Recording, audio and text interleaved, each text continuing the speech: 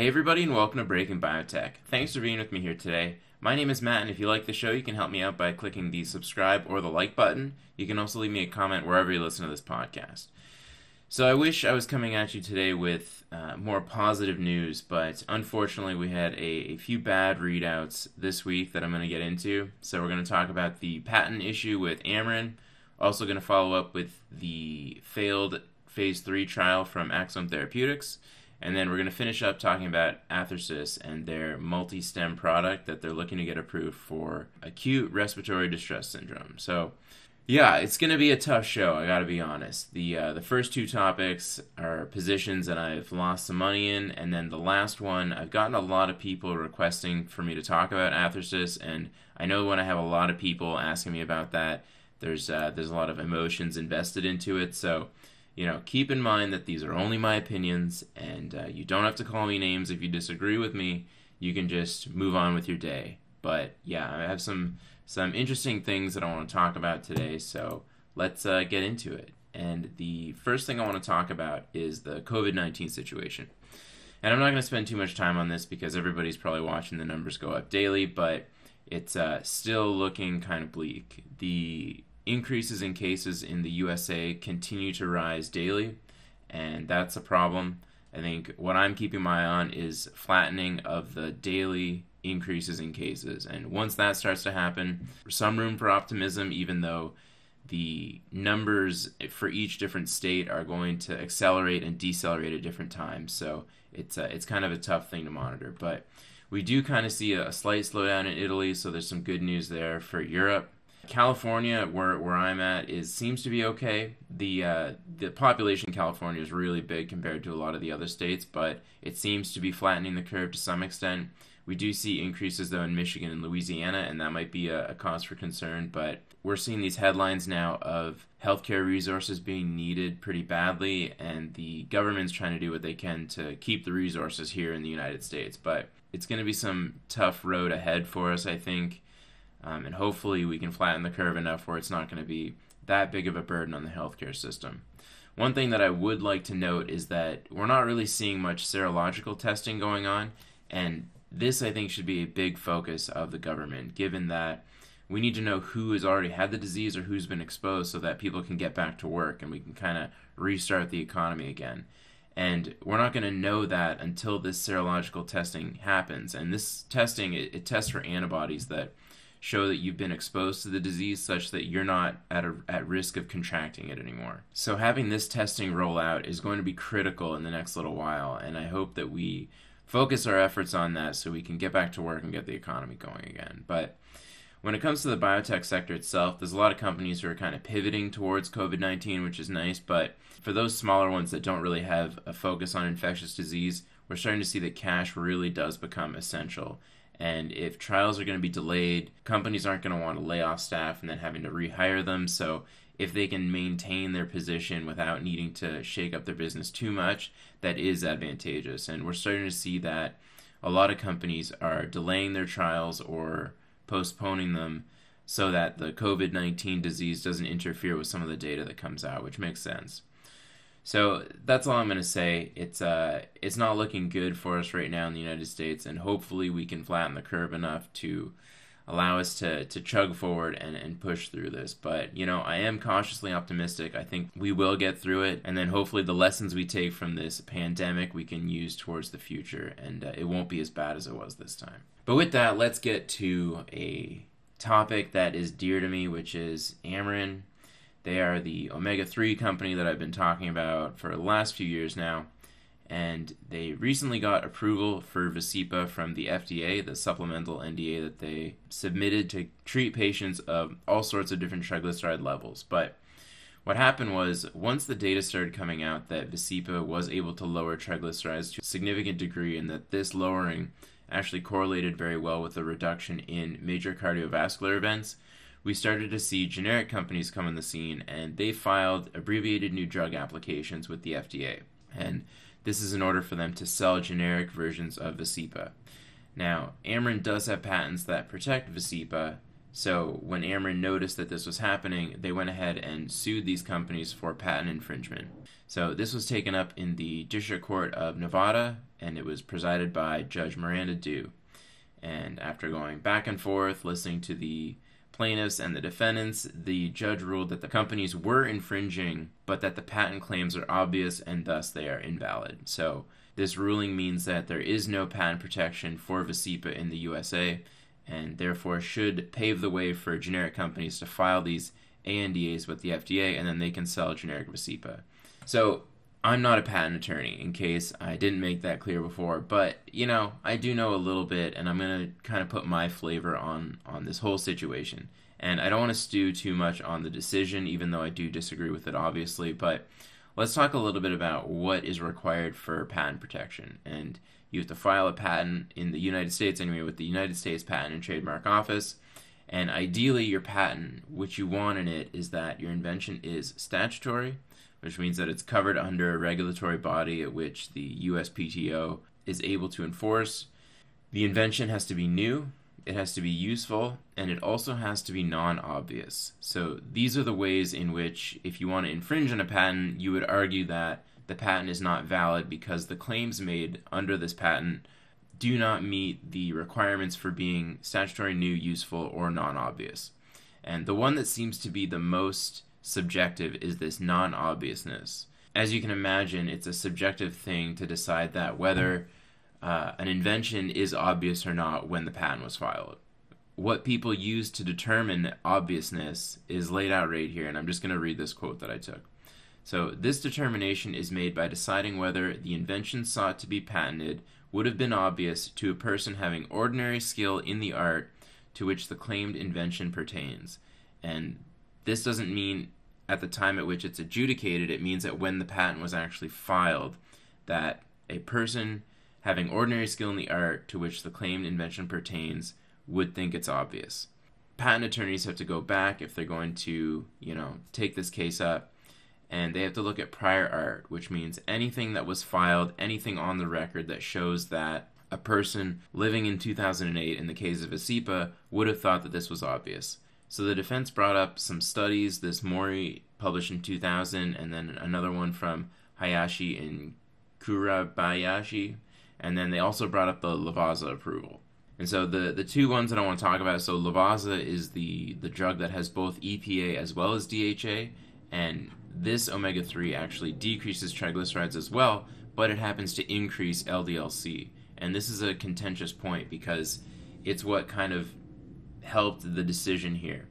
This Mori 2000 study showed that pure EPA alone is able to reduce triglycerides as well as lower LDL-C, but it didn't do it under a patient population of severe hypertriglyceridemia, which is what Amarin's patent actually covers.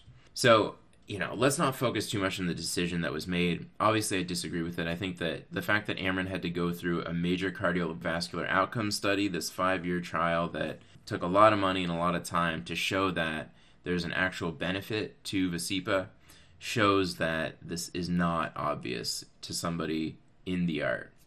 But, it's not up to me, it's up to a district judge. So let's talk about what the steps forward are. And really, they can file an appeal, and they can also file an injunction. And when it comes to the appeal process, they have to file with the United States Court of Appeals for the Federal Circuit. And a great article that I read from markmanadvisors.com, this was published by Zachary Silberscher, and he's done a few articles on Vascepa and Amarin, and I think you should read them all. It gives a very good perspective from somebody who actually knows what they're talking about, because obviously that's not me. I'm more of the science business guy, but I'm going to read a quote here when it comes to the appeal from his point of view, and he says that, on the one hand, the ultimate legal conclusion of obviousness is assessed de novo, which means that the Federal Circuit is not obligated to defer to the District Court. That's good for Amarin because it means that the court can technically make up its own mind whether the patents are obvious. On the other hand, any factual findings determined by the judge should, technically, be subject to deference by the Federal Circuit. They are reviewed only for clear error. That requires that the Federal Circuit find that a clear mistake was made rather than finding that the appellate court disagrees with the finding by the District Court. That will technically make it harder for Amarin to argue that certain factual findings underpinning the judge's obviousness determination were erroneous. So, all that is to say that the burden of proof now rests on Ameren not to show that necessarily that they disagree with the judge's outcome, but that Judge Miranda Dew in the Federal District Court of Nevada made an error. What Zachary thinks is the best move forward for Ameren is that they can argue two things based on the different bench orders that the judge made. And one is that, they can argue that it was surprising that the EPA would not increase LDL-C in patients with severe hypertriglyceridemia, and they can also argue that the court did not apply the law of secondary considerations properly. So when it comes to this EPA in the severe triglycerides, apparently the judge didn't really believe Ameren that it was important that the level of triglycerides mattered when it came to the obviousness of EPA having an effect on LDL-C. Because the judge threw that out, Ameren can argue here that the factualness of the prior art shows that the severe triglyceride levels were relevant when it came to the effect on EPA in lowering LDL-C. When it comes to the second thing, like I said, I am not a patent attorney, but questioning whether the court correctly applied the law of secondary considerations. So when I mentioned that the primary consideration really is whether or not somebody who's skilled in the art would think that it's obvious if they had all the tools at their disposal at the time at which it was filed. But courts also, and there's case law that shows this, courts also take into consideration what they call secondary considerations. And I have written down here that I pulled that it's important to note that secondary considerations are by no means secondary in importance, only secondary in sequence after analysis of the traditional obviousness considerations. These secondary considerations might refer to any benefits to the patents maintaining their validity. So if, for instance, invalidating these patents is going to lead to the death of thousands of people, the judge might take that into consideration and rule that the patents should remain valid for these secondary considerations. Now, what Judge Dew did when it came to these secondary considerations that Ameren provided is she weighed them against themselves. So she took, say, 4 of them that were laid out, and I don't know if this is an example, and she said that 2 of these secondary considerations argue in favor for keeping the patents valid, and 2 of them argue in favor of making them invalid. And then she said, therefore, these secondary considerations cancel themselves out, and I'm not going to consider them further. What Zachary kind of outlines is that that's not how secondary considerations are usually applied when it comes to case law that's looked at. So he says that Ameren can argue in a court that these secondary considerations weren't applied correctly and that this was an error made by the court. So where does that kind of leave us today? And given that they filed the appeal and that generic companies have not gotten an approved ANDA yet, Ameren has said that they're prepared to launch an injunction if they do get an approval for an abbreviated new drug application. And Ameren also argues that if they're approved and launched, the generic companies do face some liability in the event that Ameren wins the appeal.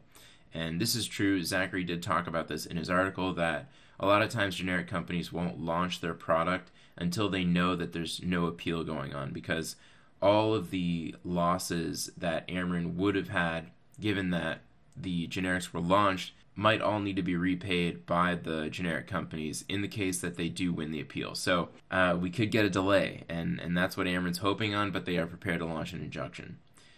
The other thing that Ameren says is that generics don't have the resources, know-how, and time to meet the demand. And there's also peculiarities of the product, like product stability as well as oxidation, that need to be taken into consideration that generics might not have thought of. And, I can kind of attest to this, that you don't just simply produce omega-3s and then you can just sell them. There's a lot of R&D that goes into producing them and to maintaining the stability of the compound. I've personally worked with some fish oil diets in my past life, and I know that we've had issues that once these fish oil diets are exposed to air for too long, the product oxidizes and it's no longer functional. So there are actual issues surrounding the manufacturing that the generics are going to have to work out. And also, it's important to note that Ameren does have patent protection in the EU and Canada, so it would be wise for Ameren to focus on those markets. And so where we're left off with, Ameren now has a market cap as of Friday the 3rd of $1.72 billion, and they have net current assets of $612 million. So it's not too bad. They're trading at around 3 times what their cash position is. I kind of put my, keyboard jockey chance at appeal of around 20%, given the issues that Zachary brought up from Markman Advisors, but I don't really know. And I think that 20% might be generous, it might not be, but clearly the market is pricing a slight chance at appeal after the interview that Jefferies' Michael Yee kind of showed earlier in the week, but I don't really know what to think. The advantages that Amarin has right now obviously are that they've launched a sales force already, and like I mentioned, they figured out manufacturing and production. They've already launched their product, so they're already hitting the road running, whereas these generic companies are going to have their work cut out for them. The other thing is that Amarin's going to have the data that supports their compound specifically and not the generics, even though oftentimes this isn't a huge deal for generics to overcome because they say that functionally it is the same product. So for me, I'm holding like 213 shares of Amarin, and my cost basis is 17 and change, so I lost a substantial amount of money on this one, and I'm disappointed in that, but I'm not too sure what I want to do. If I want to double down and lower my cost basis, I think my price target originally was around 30, and after this, they're going to lose a substantial amount of prescriptions to generics, and we just don't know to what degree that is going to occur. And if I say that they're going to lose maybe half of their value, that puts their price at like $15, and that means that I'm going to have to double down on my position in order to lower my cost basis. And I'm not sure if emotionally I'm ready for that, but I'm going to take some time and wait for the news to kind of sit with me for a bit and then decide what to do from there. Because if I think about it, I could probably put that money to use into a higher chance of return in some other company rather than just waiting for the next year or so as all of this gets hammered out. So that's Amarin. It's disappointing, and I'm right there with you guys if you took a bet on this as well and lost. So it doesn't always work out in our way, but it is what it is. Let's move on and talk about Axsome Therapeutics, which also isn't a very positive story. There's a little bit of a silver lining here because they are going to be able to submit an NDA for another indication, but Axsome Therapeutics released their data on treatment-resistant depression, and they were comparing their drug, which is AXS-05, which is a combination of dextromethorphan as well as bupropion, compared to patients treated with bupropion alone. And what the company released is that at week 1 and 2, there was a significant improvement with AXS-05, but at week 6, which was the primary endpoint, the p-value was only 0.117, and it did not reach statistical significance. Now, the company will argue that overall, if you take kind of the area under the curve here, there was a significant decrease in this MADRS score, which is what they use for depression. But at that week 6 time point, it didn't reach statistical significance, so technically the trial fails. But they're very optimistic about this, and they still are going to move forward with another trial in phase 3 to confirm these results. And I think they're doing this because of the secondary outcomes, which were positive, and they looked at a cognition endpoint as well as a remission statistic, and those both did show statistical significance in the AXS-05 group, so I think they're positive on this, and they think that the FDA is going to look at this in a positive way rather than seeing this as a failure. So they're moving forward with another phase 3 in Q3 of 2020, and they're going to need to get guidance from the FDA in determining what they should set as the primary endpoint, because this is going to be pretty important on whether or not the FDA is going to accept an NDA or supplemental NDA in this case.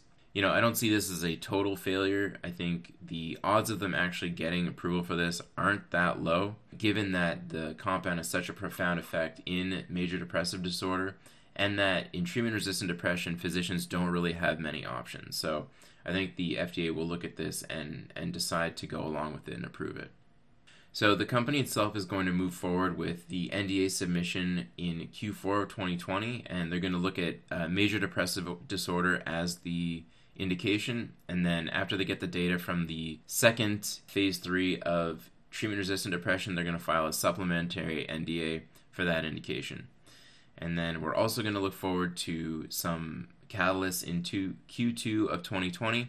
One is the Alzheimer's disease agitation, and another one is migraine. So the company's value went down quite a bit on the news of the treatment-resistant depression, but I think it's a good opportunity to pick up some more, and I'm going to do that, I think, this week in anticipation of positive news on these other two catalysts, but also I think that they still hold a lot of potential for the market cap that they're trading at right now. That's where we're at with Axsome. Some disappointing news, but I think there is a silver lining here, so I definitely still think that the company's buy in the mid-50s. So let's get to the final topic of today, and that is Athersys. And Athersys has been around for a while now. The price closed at $2.88 a share on Friday, the 3rd of April, and that puts their market cap at $472 million, and they have net current assets of $24 million. So you can see here that they're already trading at quite a premium for the amount of cash they have on hand. And part of the reason for that is that they've come up with this multi-stem cell therapy, is what they call it. It's a cell therapy of multipotent adult progenitor cells that they've taken from the bone marrow of adults, and then they've expanded it in culture and made kind of a cell bank for it. And they're characterized by low expression of MHC class 1, CD44, CD90, and CD49C, and they're negative for MHC class 2, CD45, and CD106. So all that is to say that they're kind of a rare stem cell population, and they're different than mesenchymal stem cells. So a lot of the stem cell therapies you'll see advertised are these MSCs, and they've been shown to improve inflammation in a variety of different conditions. But this multi-stem cell therapy are these MAPCs, and they also have an effect on lowering the immunologic response or inflammation as well.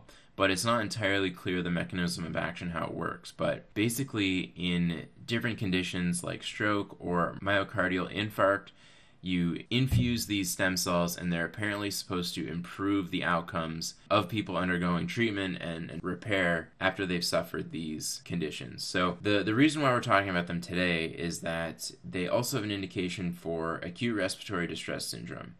And if you know anything about the COVID-19 situation, a lot of patients are dying due to acute respiratory distress syndrome caused by pneumonia, caused by SARS-CoV-2. So Athersys is kind of seizing on the opportunity here to get their treatment approved so that they can start treating these COVID-19 patients with their multi-stem cell therapy and improve outcomes. So what I'm showing here is their phase 1 and 2 data that they presented at a conference in early 2019, I believe.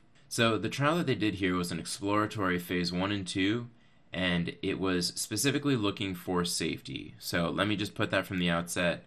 The primary endpoint was for frequency of sustained hypoxemia or hypotension, and also suspected unexpected serious adverse reactions. Now, what they showed here is a study where they looked at 30 patients, 20 of them were on multi-stem and 10 of them were on placebo. They originally talked about how it was supposed to be a dose trial. Some patients were supposed to get low dose multi-stem, some high dose, but they didn't really talk about that in detail. They just said that the 20 multi-stem patients received 900 million multi-stem cells. And so after they were treated with that, they measured the number of ventilator-free days, the number of ICU-free days, the mortality, and then they kind of partitioned the patients from those that had very low pulmonary function just to see how the treatment affected those patients. And so what we see here is that the multi-stem cell therapy led to an increase in the number of ventilator-free days and also an increase in the number of ICU-free days. And the mortality was also decreased by around 15% compared to placebo. Now, one thing you might notice here is that there is no baseline data given, and there's also no safety data given. That would have been useful, I think, given that this is a phase 1 and 2 trial, that we see exactly the number of safety issues that happened and what they were. Now, they do say that there was no difference in safety between both treatment and placebo, but I would have liked to actually see them and see the details here.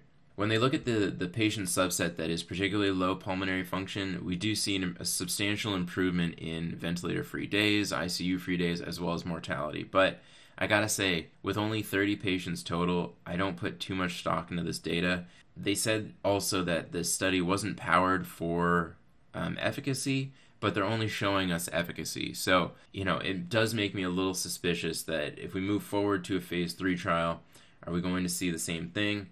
Or is it going to be just luck of the draw that the multi-stem happened to show improvement in ventilator-free days? So this doesn't really put a nail in the coffin that this is an effective therapy yet, even though the company is touting this as a true victory.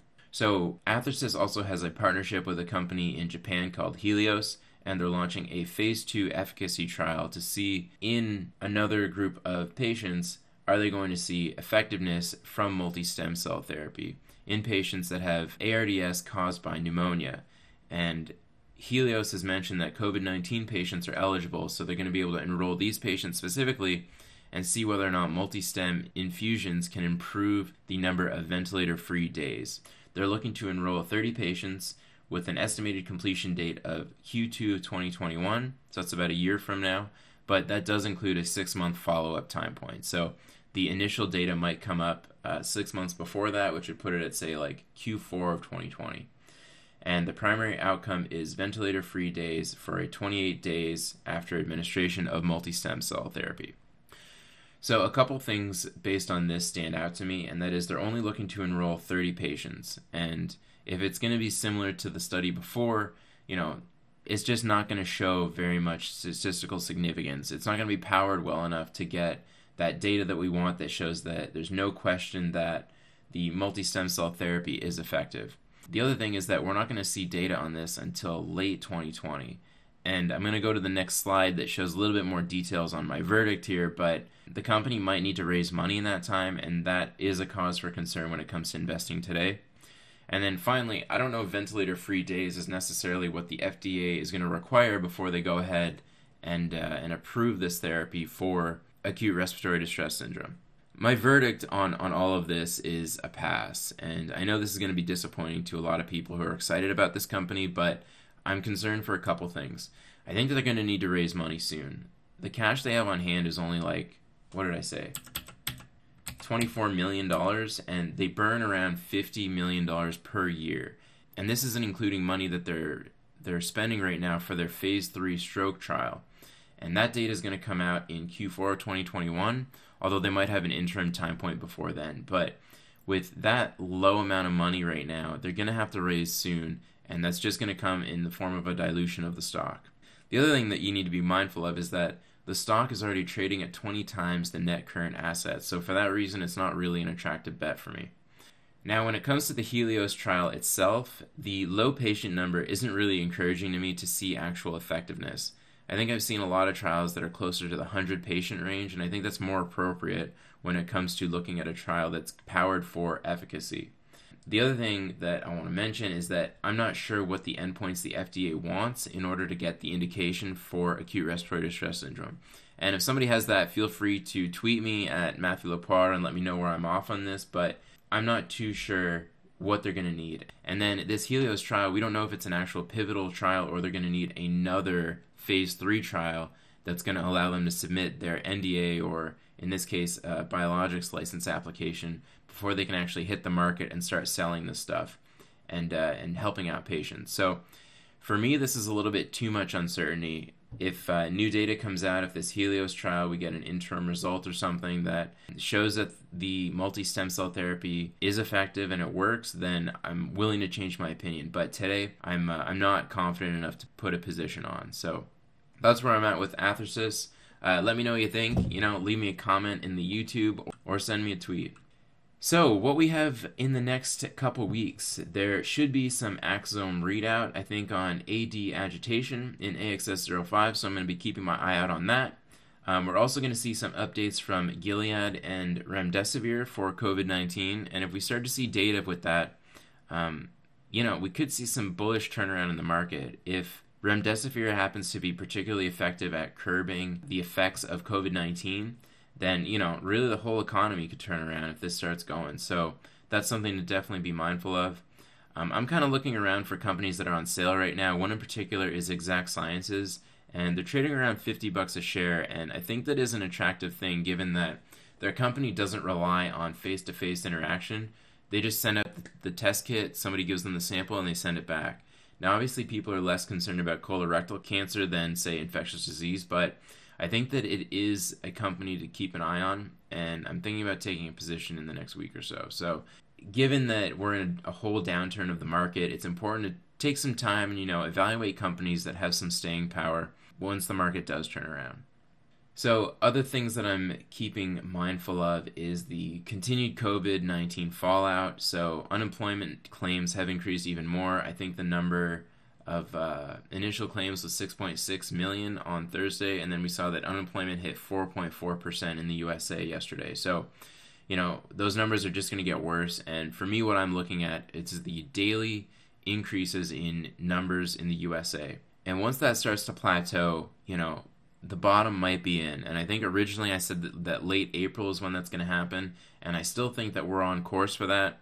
The daily numbers do seem to increase, although the rate at which that's happening is starting to slow down, but we need to find a peak of daily increases, and then I think we can say that, okay, the bottom is starting to come in and we can kind of start looking at an economic recovery. But I don't think the V-shaped recovery that people are anticipating is going to happen.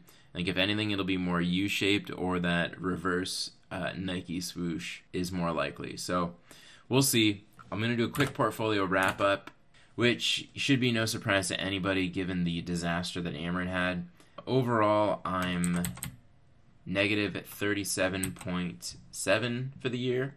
And you can see here I just tore away from my competitors in the indices, and I'm doing much worse than all of them. I think the Dow Jones is coming in second at like negative 27 for the year, but Ameren just killed me this week. Other things to note that I did, I sold my Iovance. I kind of mentioned it in my previous video that, I don't want to wait for the buyout rumor to materialize. I'd rather just take profits right now and leave it at that. They have been dipping a little bit, so I might re-enter. I'm not sold one way or another, but I do like the company. Now, in terms of volatility, it got crushed in absolutely every index here, so we might see a bit of a relief rally earlier in the upcoming week, so keep your eye out on that. But with that, I'm going to wrap it up. So I hope you all enjoyed the episode. Let me know what you think. Leave me a comment, leave me a like or subscribe. And like I said, this is only my opinion, and I'm definitely willing to be proven wrong if things come out the other way. But with that, I do want to thank everybody for the support, and we'll see you next time.